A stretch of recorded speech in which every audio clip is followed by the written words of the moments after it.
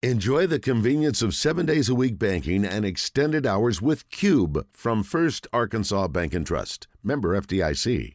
Chris Gordy, who is the on-air host of Sports Talk 790 down there in Houston, as well as the host of the Locked On SEC podcast. And Chris, as always, man, appreciate you joining us. How you doing this afternoon? Doing good, John. It was good following you on social media and seeing you hang out with your entire family. Every great uncle and cousin and third cousin looked pretty good. Yeah, the neighbor's gene is strong. When you have 5 nephews and 4 of them come from one family, then yeah, there's just a lot of testosterone being driven around there. So yeah, it was good, man. It was good, and I appreciate that. And that's kind of what leads it into it being officially football season. We talked about these comments. I know we'll get to NFL, college, and all that, but the comments made from Sean Payton to Aaron Rodgers to Nathaniel Hackett, and then Robert Saleh, and then you got Sean Payton apologizing. You got Aaron Rodgers coming out hot, and we just played his clip there in the intro. What do you make of this back and forth? Is it a little bit overblown, or is this something that is really exciting and entertaining and fuels to a great fire that could lead to a great matchup later this football season? In the year of our Lord 2023, I really hope we start to trend back towards being able to speak the truth. I feel like we walk on eggshells so often with social media and everything, and we're afraid to say things. Too oftentimes people go, "Oh, you can't say that," and my response is always, "Why? If something's a fact, I should be able to say it." Sean Payton said Nathaniel Hackett sucked as a head coach, and yet all of a sudden we're like, "Oh, you can't say that. That's terrible." No, the plain and simple, Nathaniel Hackett sucked as the Broncos head coach last year. He ruined Russell Wilson. It was just god-awful. And yet when Sean Payton says that in front of a podium or to a reporter, suddenly it's like, oh, my God, I can't believe you're saying that. And then he's got to come back and apologize. Aaron Rodgers is jumping in front of bullets for Nate Hackett. It's just so ridiculous and over the top. We can all acknowledge the Broncos were terrible last year. Look, we had to put up with it. They put the damn Broncos on primetime football 8 games last year. I had to watch Sunday Night Football and Thursday Night Football and Monday Night Football of the freaking Broncos being god-awful, and Nathaniel Hackett was a big reason why. So I'm fine with Sean Payton's comments. I think it's stupid he had to apologize. We ought to be able to speak our minds a little bit more often and not have to go, oh, well, I really meant he's a great guy. No, he stunk as a head coach. That's why he's an offensive coordinator again. Another big storyline in the NFL going into training camps, the state of running backs and them being devalued. What do you think of what's going on with the running backs in the NFL? Yeah, it sucks for a lot of those guys out there. I mean, we've talked about it before. Is there a running back? Should running backs even be taken in the first round? Is the first question. And we've had some guys that have worked out. Ezekiel Elliott, I think overall was really good for the Cowboys. Now, giving him that big fat extension seems like a mistake in hindsight. Christian McCaffrey was good, but the Panthers moved on from him. They traded him this past year. Saquon Barkley was seeing, the tiff with the Giants on, hey, we like you, but we're not in love with you. And then, I'm going to go out on a limb and predict that the Atlanta Falcons are going to run into this 3 years from now with Bijan Robinson, because I think Bijan's going to be really good for them as a rookie this year. And so it really is a sign of the times when the Colts are basically telling Jonathan Taylor, we like you, but you're replaceable. Every running back in this league, I think, is replaceable. Derrick Henry may be the one exception. Everywhere else, it's running back by committee. Just about every team. They have a starter that they like, but they have a number 2 or a number 3 that they think can do the job just as well. And so it stinks for any high school kids out there that play running back that have dreams of making it to the NFL. Maybe change the position. Maybe try playing tight end or quarterback or something like that, because right now it's the quarterbacks that are getting paid unlike anybody else.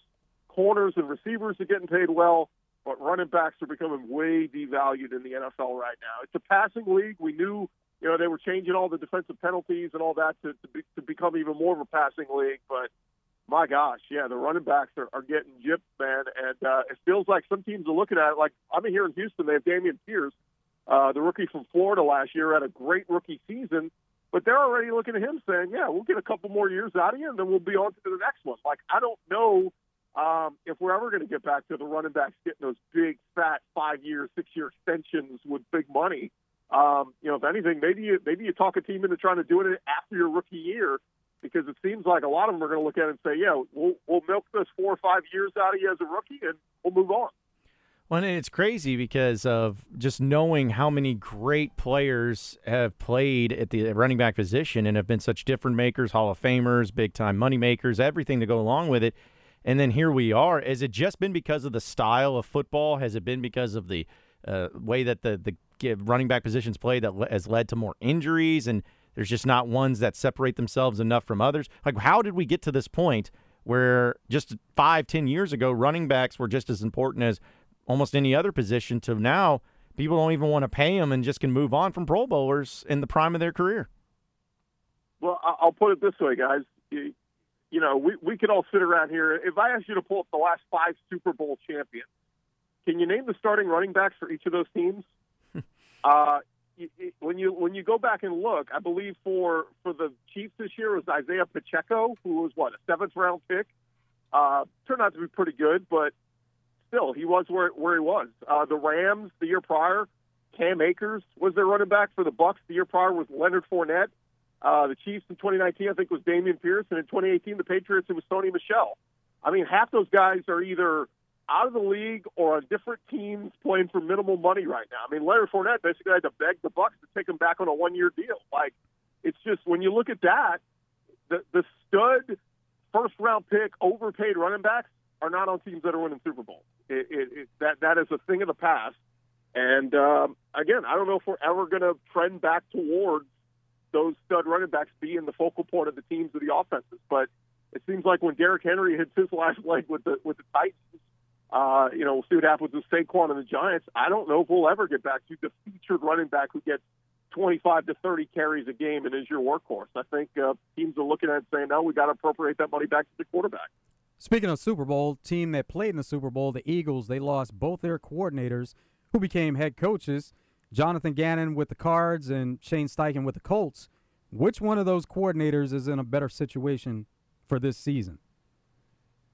You know, if you believe the hype of what you're hearing from the Colts, we'll figure out what happens with Jonathan Taylor here. I know their backup running back, Zach Moss, broke his arm today, and he's going to miss a bunch of weeks. But there's been a lot of hype coming out of camp on Anthony Richardson. And, I even had my co-host today presented the question, we're high on C.J. Stroud here in Houston, but what if he was the wrong pick? What if Anthony Richardson should have been the number 2 pick and not C.J. Stroud? It's just going to be one of those things fascinating to look back at down the road because, my big question on Richardson was accuracy.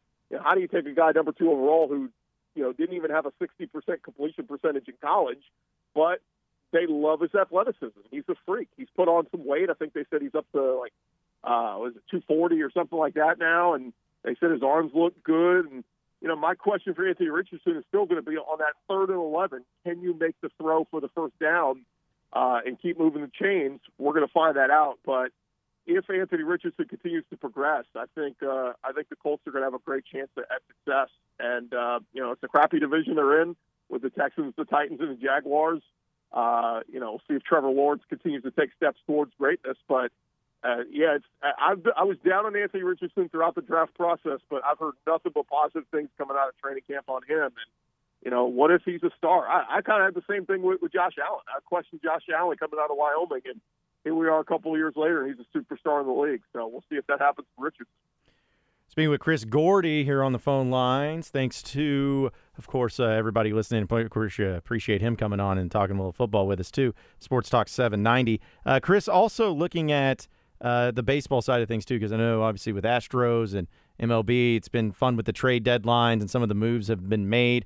It certainly looks like the Rangers are trying to go all in and trying to make some things happen. But just what did you make of the trade deadline and or at least the moves that have been made and anything that really stood out to you as far as a huge impact that could make a difference on a team entering into the final stretch of the season? Well, I know we're not done yet. We got until 5 p.m. tomorrow for everything to commence. I know the Astros are still working on possibly trying to get Justin Verlander back from the Mets. I think there's some holdups on his contract. He's due, $40+ million next year, and then he has a vested option if he pitches 140 innings next year. His 3rd year guarantees at $35 million, and then you're talking about a guy who would be 42 years old at that time. Do you want to be on the hook for that kind of money? And so they're going back and forth. We'll see if a reunion is in the cards. But, man, the thing that changed this year at the MLB trade deadline is you have a lot more teams still in the mix. Like the Cubs are only a couple games out of the NL Central. Like, they still think they're in the mix. They're not pulling the trigger and selling. They're still, there's too many teams out here that think they're still contenders. And so there's more buyers than sellers right now.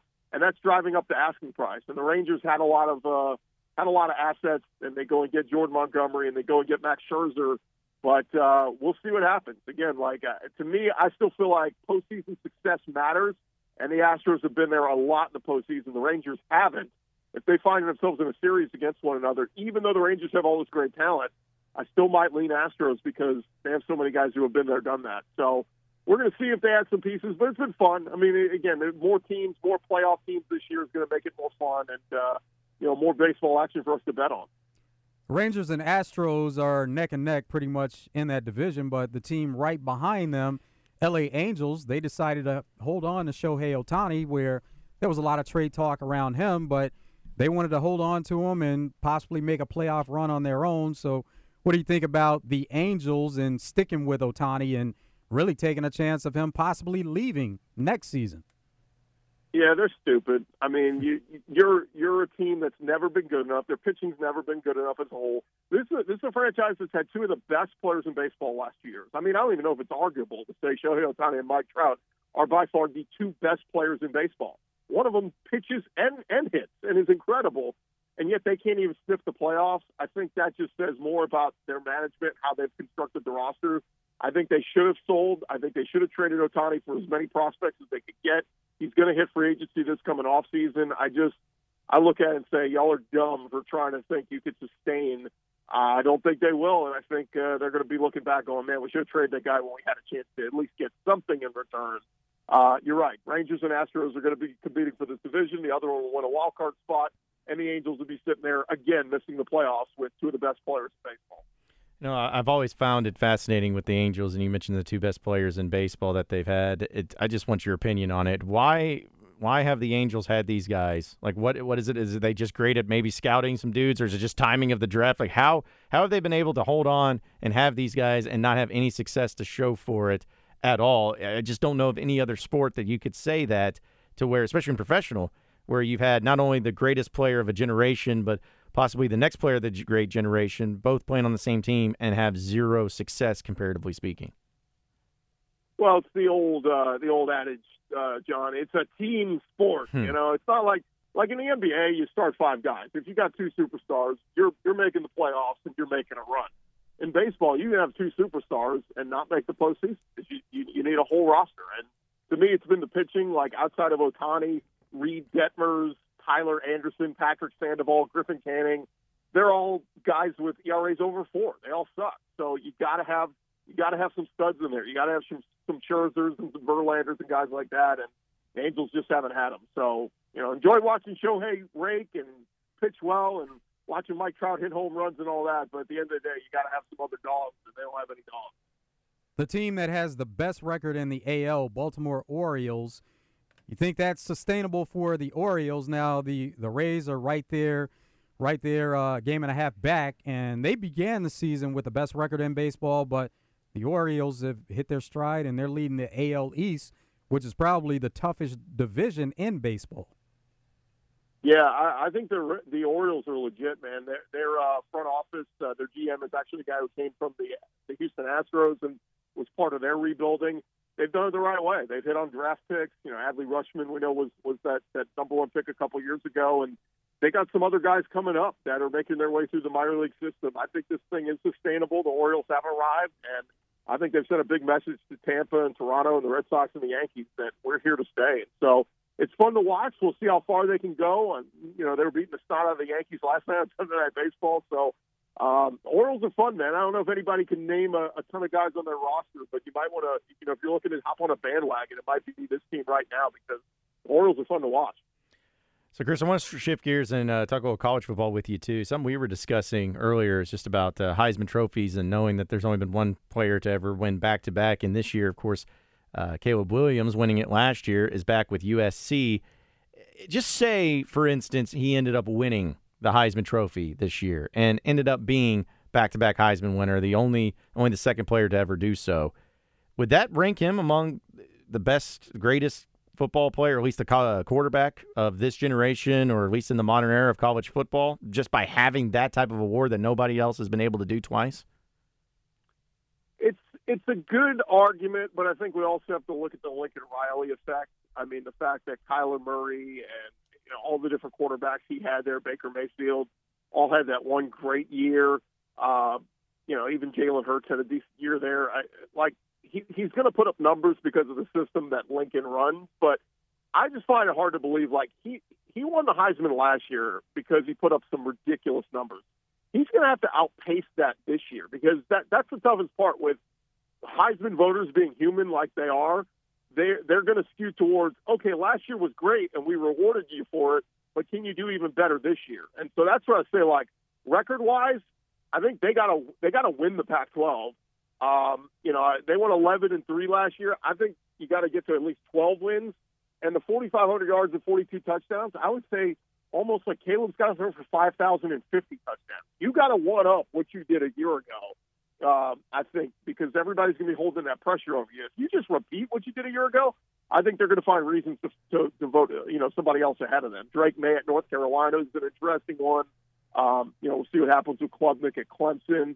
And, of course, in the SEC, my Heisman pick is Carson Beck at Georgia. I just think he's going to put up ridiculous numbers with their soft schedule and all the talent he's got around him. So, he's among one of the betting favorites, to repeat his Heisman. But at the end of the day, I don't think they're going to give it to him again, because we're going to judge him harsher this year after winning it last year. What type of season do you expect for USC in the Pac-12? Because a lot of times that goes hand in hand, where a team has a great season, they have a great player, and then that player goes on to win the Heisman. Yeah, I think they're going to win their first handful of games. They go to Notre Dame in mid-October. They should be 6-0 going into that one. But then they get Utah. They do get Utah at home. So, Utah should be a pretty good one. Washington's going to be really good with Michael Penix. Again, they get that one at home.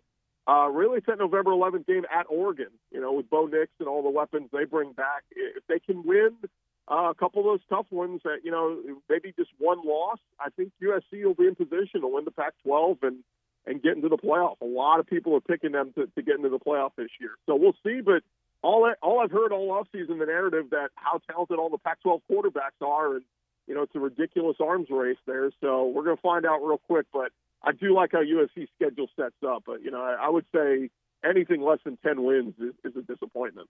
So does Arizona make the bowl to the Big 12? That seems to be the discussion right now as far as the conference expansion goes. Yeah, I hate this. I mean, everything, it's got to make – I've always said conference expansion's got to make sense geographically, and now nothing makes sense geographically. We're sending out USC and UCLA to the Big Ten, and, Florida State's talking about jumping ship from the ACC, Arizona jumping ship from the Pac-12. It's a mess, and the Pac-12, their commissioner is an idiot. He drug his feet on the TV deal. And look at where they are now. That whole conference is crumbling. So, yeah, we're probably going to see more movement here this week. And I just hate it, because we're moving closer towards these super conferences. And unfortunately, for the SEC, in a couple of years, we could be talking about everybody just playing everybody from the SEC, and we'll crown our own champion. And everybody else will have to play for the scraps. Yeah, it's you hate it, but it's great for content, but it's also getting to the point where all right, let's just everybody get to where they're going and figure it out so we can move on and get ready for the season. It seems like it's in a limbo right now, but hey, listen, we got fall camp starting up, and the season will be here before we know it. It's going to be exciting, and as always, Chris, we appreciate you joining us. Great stuff. Enjoy the rest of the week, my man, and try to stay cool out there. We'll catch up with you later down the road. Yeah, 100 degrees every day, and you're here in Houston. I'll be dying out here.